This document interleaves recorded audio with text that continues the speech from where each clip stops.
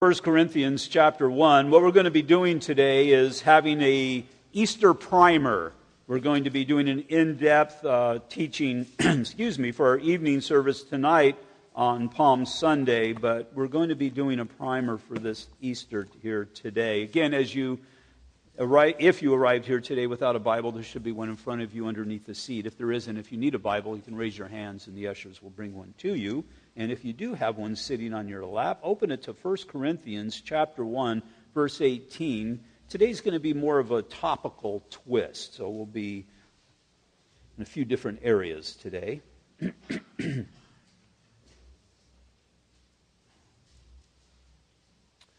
Corinthians chapter 1, verse 18, it says, "For the message of the cross is foolishness to those who are perishing, but to us who are being saved, it is the power of God." It's all in the matter of perspective. The message of the cross that God would send a son. That son would be crucified upon the cross. Well, for those who are perishing, that's foolishness because, in their mindset, what does that accomplish? Everybody's perishing. You have a philosopher with a philosophy, and all of the past philosophers and their philosophies have all fallen apart at the point of death. And now you've got this one philosopher with this philosophy, and you're telling me he's going to die. What's the difference between him and anybody else? Well, that's the perspective. That's the perspective that we have. Because our philosopher, the Lord Jesus Christ, so much more than a philosopher, but nonetheless, the Lord Jesus Christ, His message, it all started at the point of death. It meets us at death. Matter of fact, we know it has given us everlasting life. But again, it's all from the point of the perspective. I pointed out so often the local mountain range because it's there. It's there, and on a clear day, it's in your face.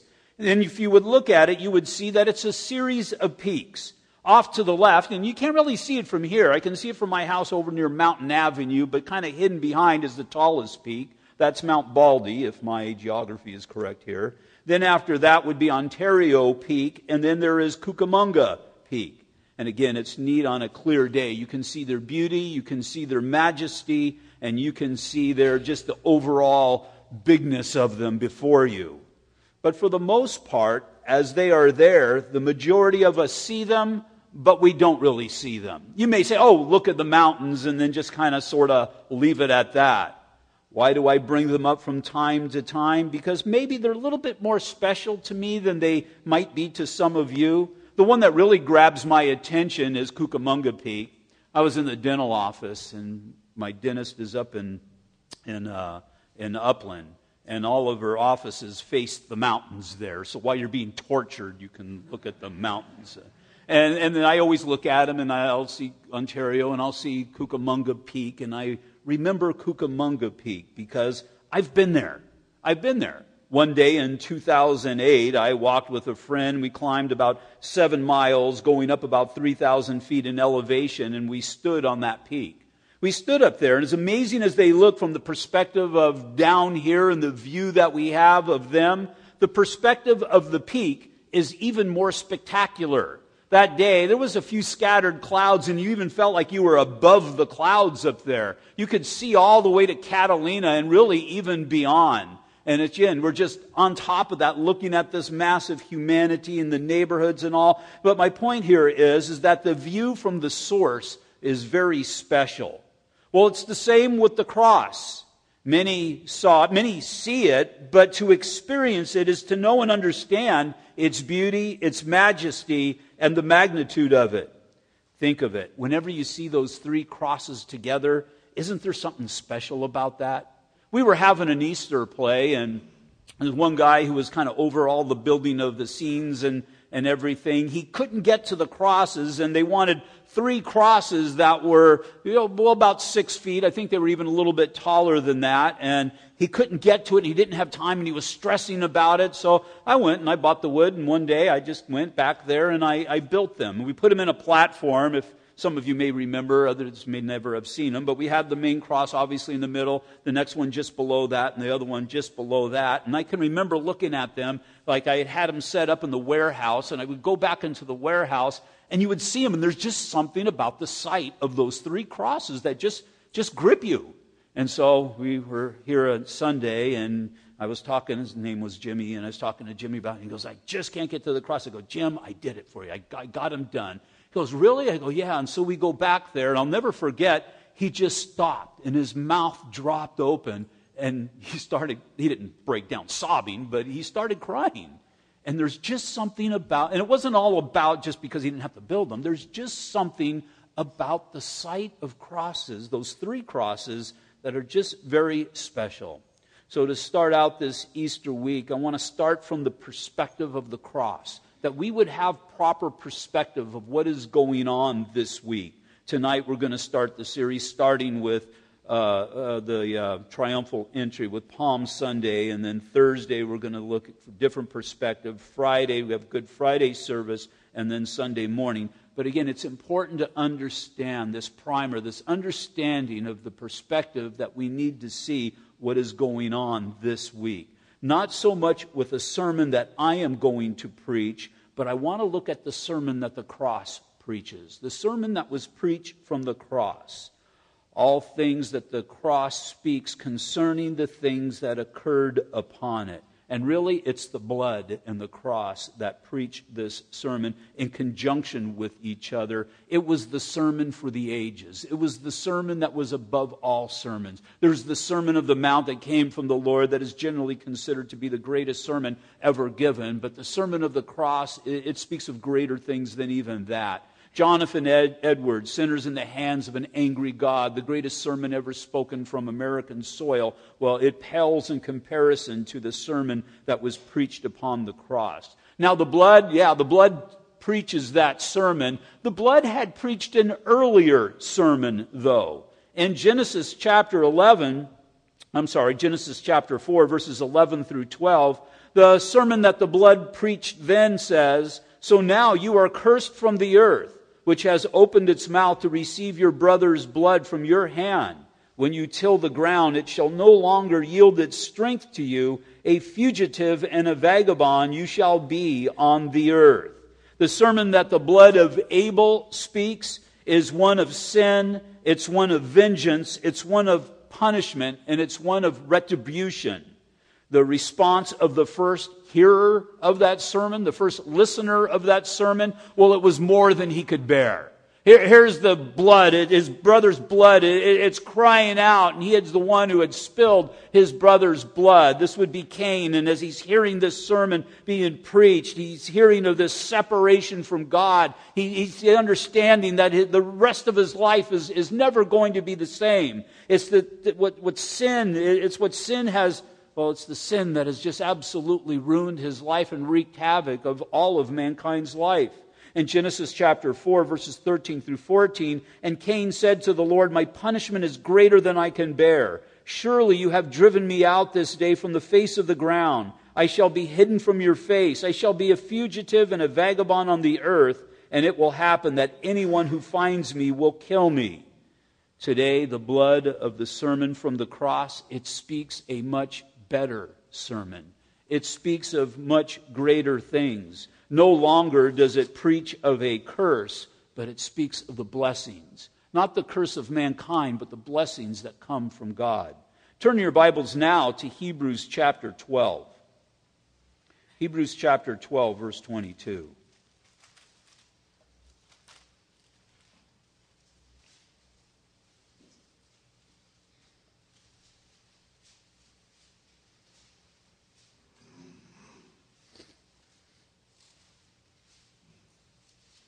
Hebrews chapter 12, verse 22.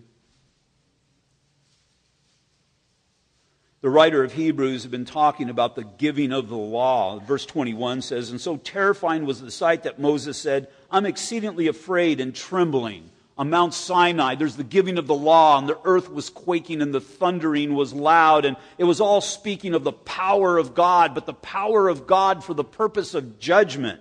Then we enter into verse 22, "But you have come to Mount Zion." We haven't come to Mount Sinai. We have come to Mount Zion. But you have come to Mount Zion and the city of the living God, the heavenly Jerusalem, to an innumerable company of angels, to the general assembly and church of the firstborn who are registered in heaven to God, the judge of all, and the spirits of just men made perfect, to Jesus, the mediator of the new covenant, and to the blood of the sprinkling that speaks better things than that of Abel. So the cross and the blood speak a sermon that man is now free, or at least can be made to be free. No longer is he a vagabond upon earth, but now we are people who have a home on our home in heaven. It's no longer about just having absolutely no hope, but it's in this great hope that God has given us because of the cross, because the blood flowed upon the cross.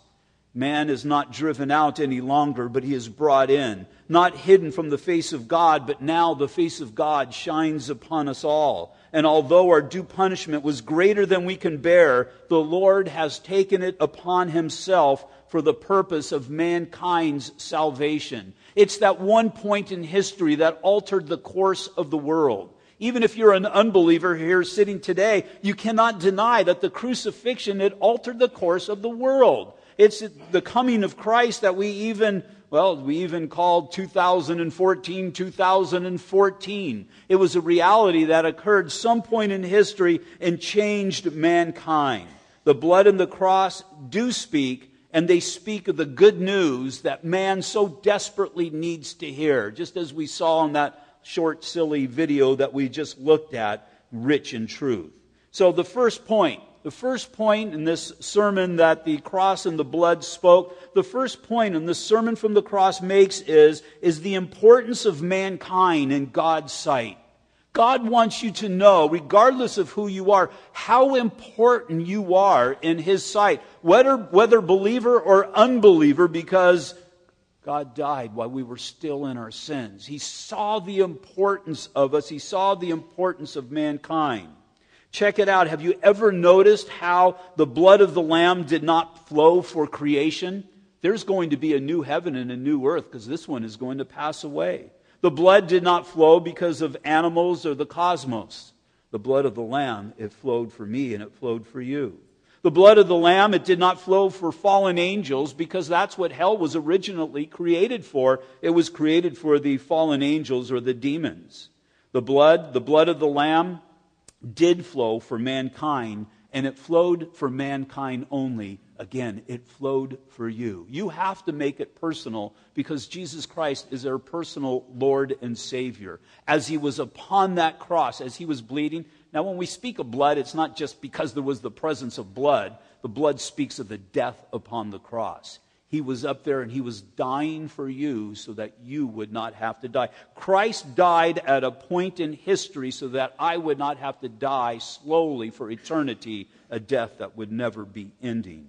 In 2 Peter chapter 3, verse 9, it says, "The Lord is not slack concerning His promises, as some count slackness, but is long-suffering towards us, not willing that any should perish, but that all should come to repentance." The Lord wants all of mankind to come to repentance, and so that's why He was crucified in such a public manner. Why that pulpit of the cross was revealed throughout all of the ages. So that again, even as you're mentioning what date the date is, you're always referring back to the cross. A Christian, I'm always referring back to the cross because of my imperfections, because of my failures, because of that's where my life was truly changed even before I was born. All humanity refers back to that point of history. All humanity sits before the cross in order to hear this sermon and make a determination. Christ preached it in such a public manner because He was not willing that any should perish, but that all should come to repentance. In Ezekiel chapter 33, verses 10 through 11, "Therefore you, O Son of Man, say to the house of Israel, thus you say, if our transgressions and our sins lie upon us, and we pine or we rot away in them, how can we then live? Say to them, as I live, says the Lord God, I have no pleasure in the death of the wicked, but that the wicked turn from his way and live. Turn from your evil ways, for why should you die, O house of Israel?" We can so look at the wicked and see, well, they just got what they deserve, but In God's sight, there was a point in your life that you were wicked as well. And God had no desire that you would perish, but instead, He took all of your sins at that one point in history and placed them upon Himself. And again, it speaks of the intense love that God has for mankind. Jesus said, if I be lifted up, I will draw all men unto myself.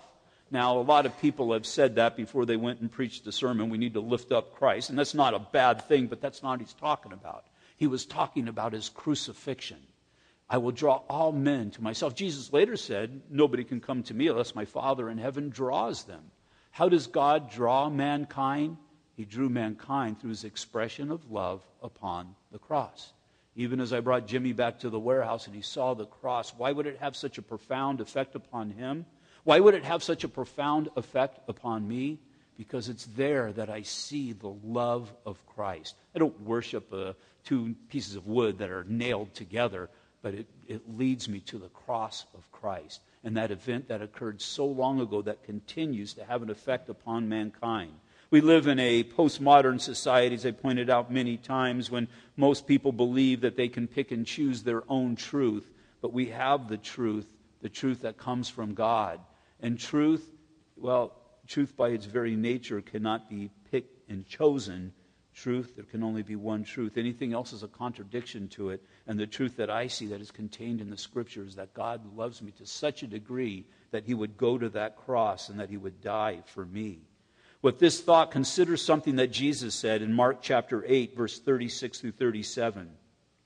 For what will it profit a man if he gains the whole world and loses his own soul? Or what will a man give in exchange for his soul? What will a man give in exchange for his own soul? Joining together what Jesus said here and what the cross tells us, the immortal souls of men are valuable and dear to the Lord. The souls of mankind are that which are valuable to the Lord. Are you going to go out and exchange that for something else? Are you going to go out and exchange your relationship with Jesus Christ for that which the world has to offer? The world's got a lot of attractive things. There's no doubt about that, but it's no different than my fishing lures. Fishing lures, at some point the fish makes the determination, that's something that I'm going to partake of. That looks like a really good morsel. And he goes and he partakes of it, and right away, it's not quite what he thought. It's plastic. And as a fisherman, as soon as you feel that tug, you got to set the hook. Because once the fish senses that it's plastic, that it's not anything real, he's going to spit it out. But if you're quick enough, he gets that which a lure is designed to do. He gets the hook that leads to his detriment. And it can be the same thing with the attractions of the world. It looks so good. It looks so attractive. But once we start partaking of it, well, it's not really all that we thought it was. But at that time, a lot of times it's too late because the hook gets set. What am I going to give in exchange for the soul? What is there that is of any value that I would give of my soul for that? So much in this world is important, but nothing is as precious as the souls of mankind. It's why in either the Old Testament or the New Testament, we have been commanded to holiness for the keeping of our souls. That I would be separated from the world and the things of the world. That I would keep my soul set before my Lord Jesus Christ.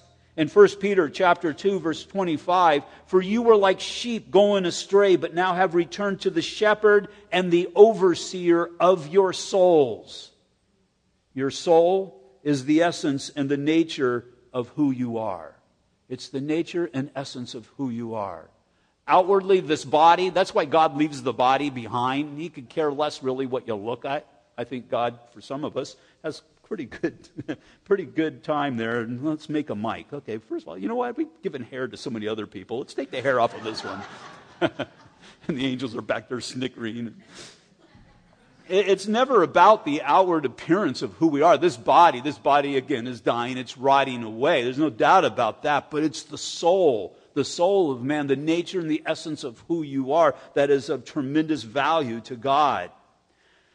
I can't tell you how many times I have read the account of Noah. man who went and built the ark, and, well, you know the story, and I've known of that, and I've read it, and I've studied it, and I've taught it, and, well, just the name Noah, it just leads me back to the flood and all of the things that most of you probably think when you hear that name. Well, now it means something completely different to me. Noah, well, that's the name of my grandson. And it speaks of the nature and the essence of who he is, and the love that I have for him, and there's a connection that is there that I'd be willing to give all for my grandson. It carries a whole different connotation than it used to because, again, now it's been personified by somebody, and that's how God feels about you. Willing to give all for you. We looked at it last week in Philippians chapter 2, that Christ would set aside some attributes of his godship and come in the appearance of a man, even a slave, to die upon the cross because of that great love which he has for you. Martin Lloyd-Jones said, "Whatever else you may possess in this world, whatever the world may give you, a day is coming when every single one of us is going to be reviled for all that, even of the body."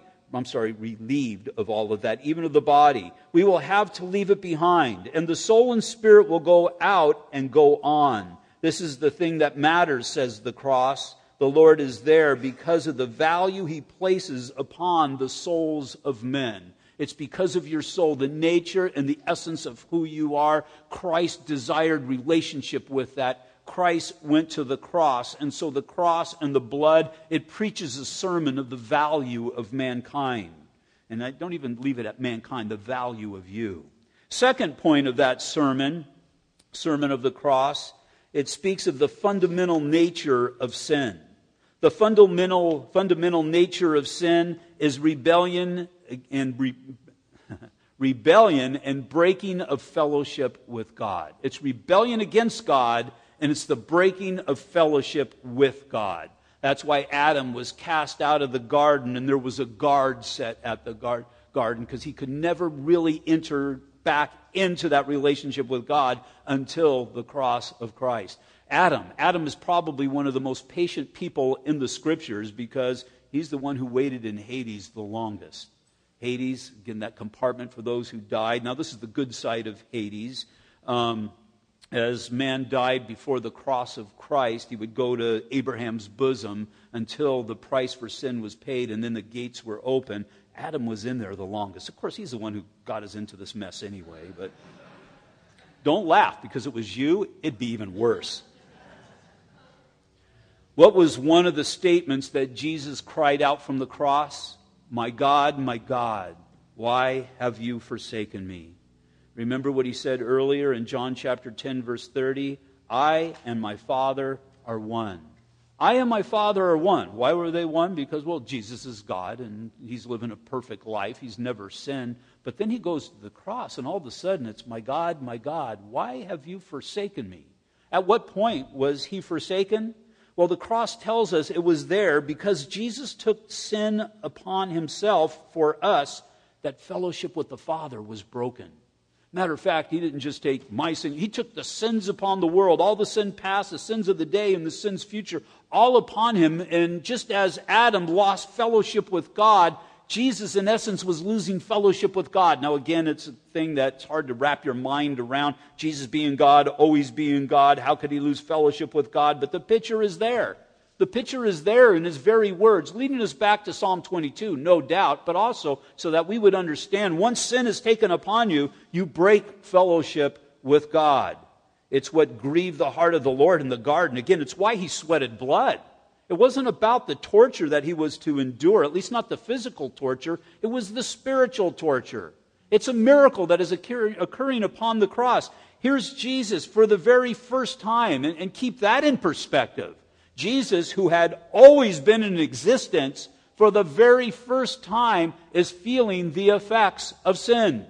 I mean, that's just mind-boggling if you really sat and really thought about that. For the first time at any point in history, Jesus is feeling the effects of sin. He knew what was going to occur upon the cross. It was hours before the crucifixion, and he's in that garden, and he's praying, if there be any other way, allow this cup to pass from me. Now, if it was me or if it was you and we knew what was coming because of crucifixion upon the cross, I'd be concerned about the scourging and the nails and the torture and all of that.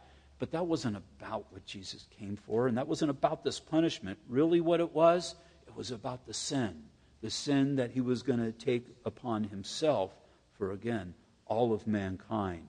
The cross and the blood tell us not to think of sin in terms of actions or deeds, thoughts or words.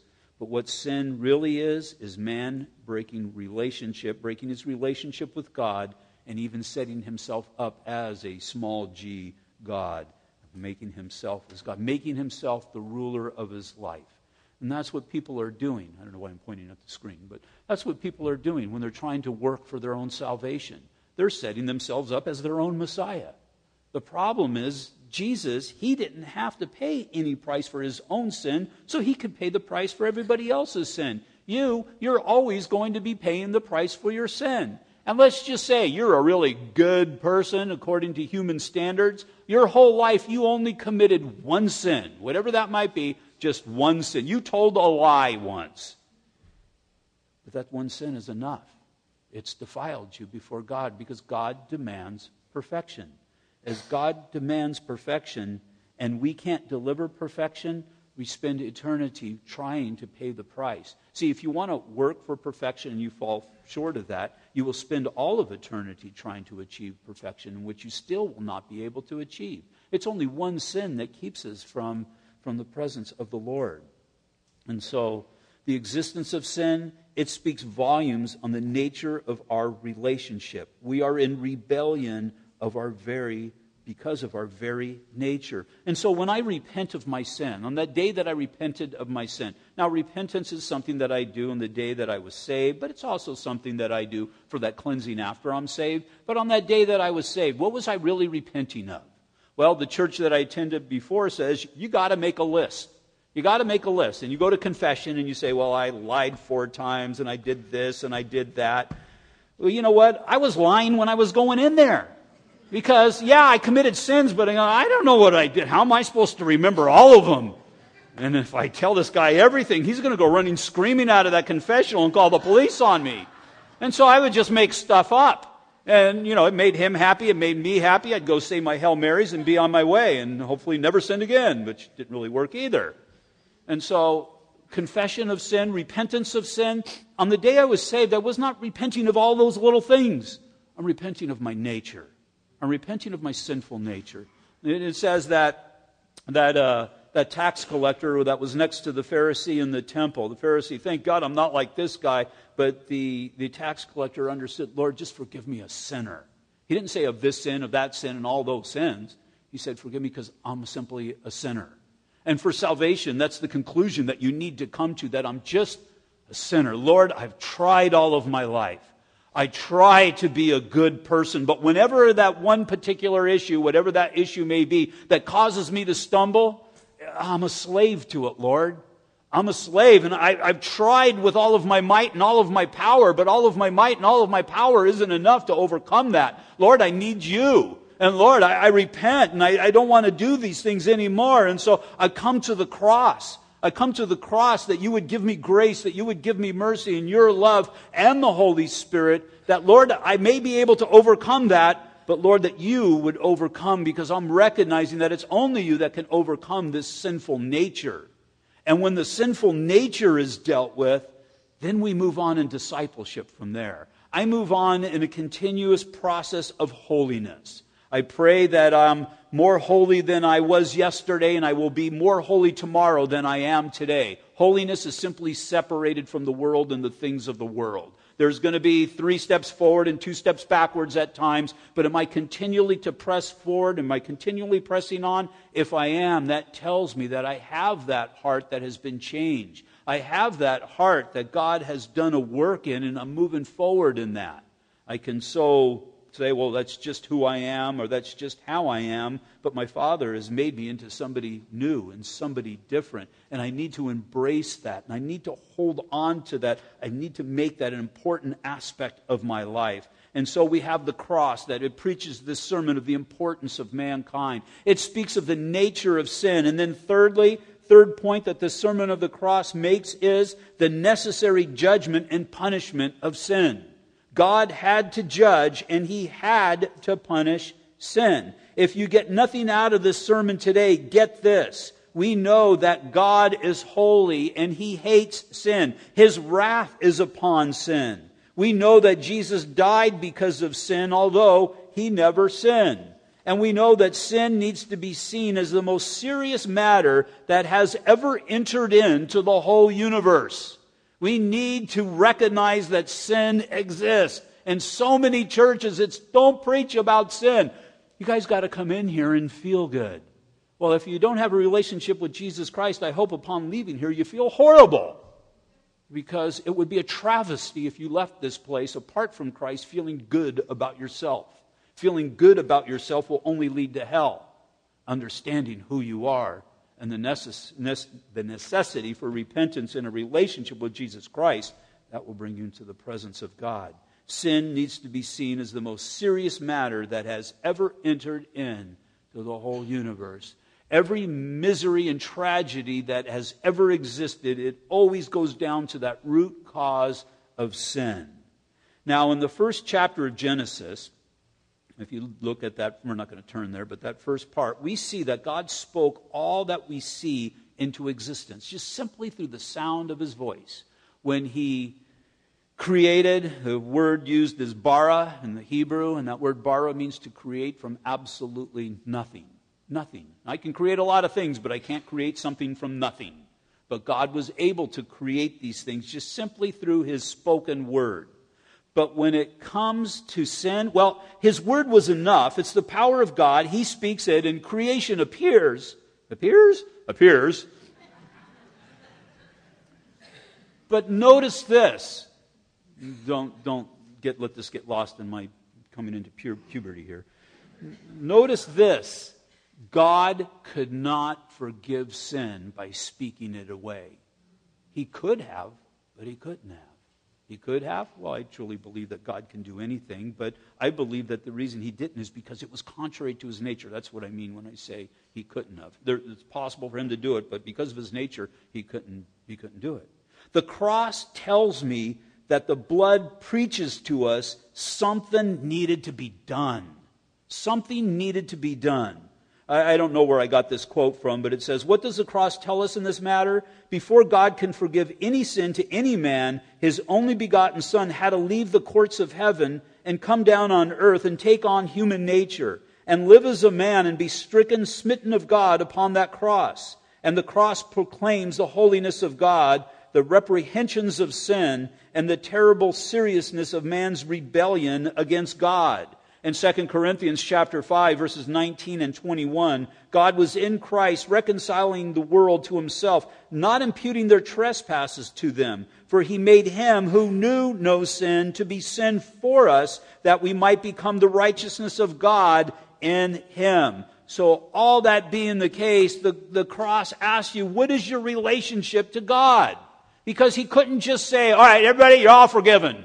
Try better tomorrow, and we'll come back and see how it's going then. And if you mess up again, I'll proclaim another mass forgiveness. Well, that's usually what people believe. The false gods that they've developed in their own mind, well, my God would never judge anybody. But God, in His mind, because of His nature and His sense for justice, somebody had to pay the price. And this leads us to our fourth point of this sermon from the cross. Why something needed to be done and not said. Why did something need to be done and not said? In order to be just, punishment had to be given for sin. Punishment had to be given for sin. If the punishment isn't given, then there's really no justice. And if there's no justice, then there's no forgiveness. And if there's no real forgiveness, we're dead in our sins and our trespasses. In order for grace and mercy to even exist, punishment has to exist as well. How can God be gracious if there's no punishment? If there's no punishment, we're just skipping through our lives doing whatever we fleshly want to do. And we can say grace, but we don't even recognize grace. You won't even look to the cross. The sermon that is preached from the cross, if there's no punishment, if there's no judgment, you're not going to even stand around long enough to listen to it. You definitely wouldn't be here today. I'm saved. What do I need to go to church? Why do I need to be a witness? Why do I need to share my faith? Because everybody's just going to heaven. Why did Christ even need to come? Well, Christ needed to come, and we know, so for our salvation, but also to show us that there had to be punishment. If God is truly just, then somebody had to pay the price. A bull, a goat, a lamb, or a ram, or a man, somebody had to suffer. Somebody had to pay the price for sin. The Apostle Paul wrote in Romans chapter 6, verse 23, "For the wages of sin is death." If you sin, you will die, is what he's saying. But the gift of God, the antithesis of that, the gift of God is eternal life in Christ Jesus our Lord. Based upon what man is able to do, you're going to die. Based upon what Christ has done, you can live. Because again, God is just, and God is going to judge. As we see, well, let's just go ahead real quick and turn over familiar scripture in Exodus chapter 33.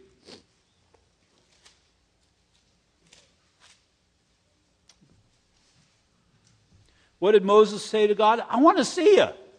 I want to see you, and I want to see who you are and all of that. And God said, well, come over here and stand on this rock. Stand in the cleft of this rock. And so Moses did. He stood in the cleft of the rock, and God passed by, and it shall be, it says in verse 22, and it shall be while my glory passes by that I will put you in the cleft of the rock and will cover you with my hand while I pass by. Then I will take away my hand, and you shall see my back, but my face shall not be seen. When he says my back, he's saying just the outskirts, if you will, of the glory of God, kind of like, again, like a comet, how you see that tail, and it's real bright at the comet, but it kind of fades away at the tail, and that's what God is saying. But Moses, you're not really seeing God. How are we able to see God? Well, we go into the next chapter, and the way that man is able to see God, able to know God and understand God, is by the name of God. In verse 5 in chapter 34 it says, "Now the Lord descended in the cloud." Now this is what is happening as he's displaying himself back in chapter 33. "Now the Lord descended in the cloud and stood with him there and proclaimed the name of the Lord. And the Lord passed before him and proclaimed, the Lord God." Now this is God's description of himself. Moses wants to see God. How do you see God? Well, the only way today that we see God is through the Word of God. "And proclaim the Lord God, merciful and gracious, long-suffering and abounding in goodness and truth, keeping mercy for thousands, forgiving iniquity and transgression and sin." And you can say, yeah, that's my God, but don't leave out this last part because it's important. "By no means clearing the guilty, visiting the iniquity of the fathers upon the children and the children's children to the third and the fourth generations." What that means, that does not mean that the children are going to be punished for their father's sin, but it's speaking of the effects that the father's sin is going to have on the future generations. "So Moses made haste." This is what grasped Moses' soul. "So Moses made haste and bowed his head towards the earth and worshiped." Who's he worshiping? He's worshiping a gracious, a merciful God, but also the God of judgment. And what's Moses well-versed in? He's well-versed in the thou shall, because if the thou don't, then the thou are going to be punished. And Moses knew that. He's seen some of that happen. He's seen fire come out of the sky. Well, he's going to see that here in a little bit. Fire come out of the sky and envelop these two men that were offering strange fire. There's going to be Achan later on. Achan's going to be Achan because God's judgment is going to come upon him. And again, you see these things that if you violate the commandments of God, then God is going to violate you. But He's gracious in His mercy. Now, as I'm raising a child, what is it that I'm teaching them first? I don't teach grace and mercy first. Don't touch that. Well, I'm going to date myself a little bit here. Don't touch that VCR. The most attractive thing in our house when we were raising our kids were the VCR. I think part of it was our fault because we can never program it, so it always blinked on and off, 12 o'clock, 12 o'clock, 12 o'clock. And I think the kids interpret that as touch me, touch me, touch me. Come and push the buttons. Sean's kids, I think, pushed a peanut butter and jelly sandwich in the little door that was in there. I think they wanted to watch it on TV, and it didn't really work. And so you don't just say, well, you touched it. I said not to touch it. I'm going to give you grace. Kid's not going to understand what you're just going to sit there and continue to touch it. Well, you teach them judgment first. And that's what God taught mankind. He taught mankind judgment, but it's because of judgment. It's because of my BC days that now I understand the goodness of God. I understand God is truly merciful. I understand what it means to be long-suffering because I don't think I could suffer as long as he did, as he suffered with me. I don't think I could do that in another person's life. But I see and understand the magnitude of this goodness of God based upon the judgment of God. And then the cross and the blood, it preaches a closing statement. And the closing statement that it preaches is an invitation at the end of its sermon. Abel's blood left no invitation, only a proclamation of sin. But the blood of the cross, once again in Hebrews chapter 12, verse 24, Jesus, the mediator of the new covenant, and to the blood of the sprinkling that speaks better things than that of Abel, verse 25, see that you do not refuse him who speaks. For if they did not escape who refused him who spoke on earth, much more shall we not escape if we turn away from him who speaks from heaven, whose voice then shook the earth, but now he has promised, saying, yet once more I shake not only the earth, but also heaven. Now this, yet once more, indicates the removal of those things which are being shaken, as of things that are made, that the things which cannot be shaken may remain. Therefore, since we are receiving a kingdom which cannot be shaken, let us have grace by which we may serve God acceptably with reverence and godly fear. For our God is a consuming fire. And so the invitation that the cross gives, it goes out to everybody who realizes that they're a failure. It goes to all people who understand that they have done wrong. To people who are filled with a sense of shame and guilt.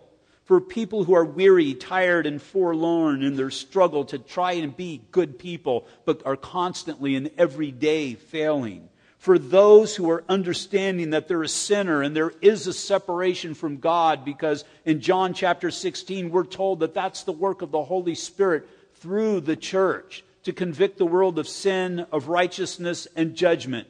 Sin, that's why they don't want to hear you, because they got this guilt that they're trying to set down, they're trying to subdue, and they don't like you reminding them of it. Of sin, of righteousness, because they know there is a God. They've chosen to suppress that knowledge, but they know that there is a God. Of judgment, because they know one day they're going to have to stand and give an account of themselves. All humanity understands that. They may not be able to explain it in theological details, but deep within their heart, they know that and they understand that. In Revelation chapter 22, verses 16 through 17, I, Jesus, have sent my messenger to testify to you these things in the churches. I am the root and the offspring of David, the bright and morning star. And the Spirit and the Bible say, come. And let him who hears say, come. And let him who thirsts come. Whoever desires, let him take of the water of life freely.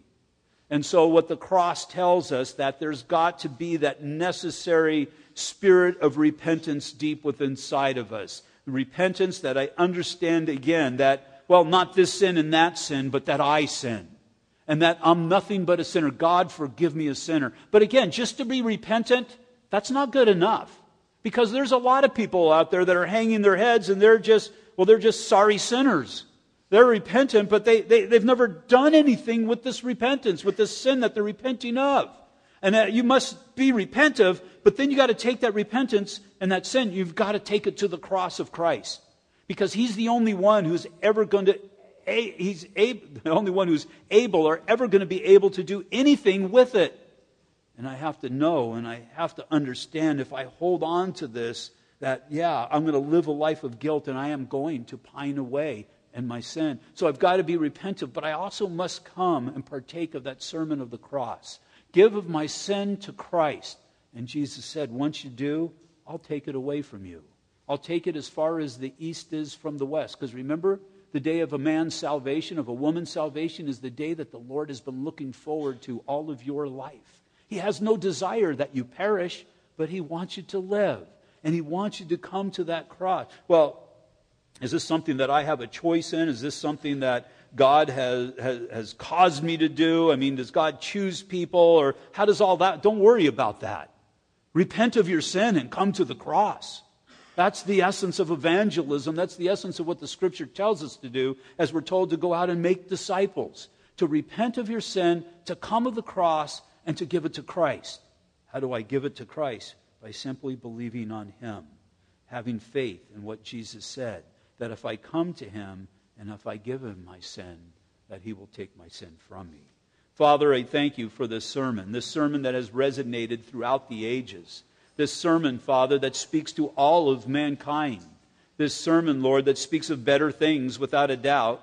This sermon which alludes to judgment also, because those who refuse this sermon, refuse to answer this sermon, will suffer judgment for eternity. And so, Father, as You have given us this day, as You have given us this opportunity to sit here in church, and again, Father, this message is for all of us, Lord, that for the born-again believer, that we would value the salvation that You have given us, this great salvation that You have bestowed upon us, and we would hold it as dear, that, Father, we would not live a lackadaisical Christian life, but an impassioned Christian life because of what You have done. But, Father, I pray for the unbeliever that may even be here today, may be listening even right now. I pray, Father, that You would not allow anybody to leave this place without seriously examining their soul. Your soul that is valued by God. God's proclaimed it upon that cross. He wants you to have an ear to hear and a heart to come to Him. Come to Him to understand that you're a sinner and then to lay those sins down.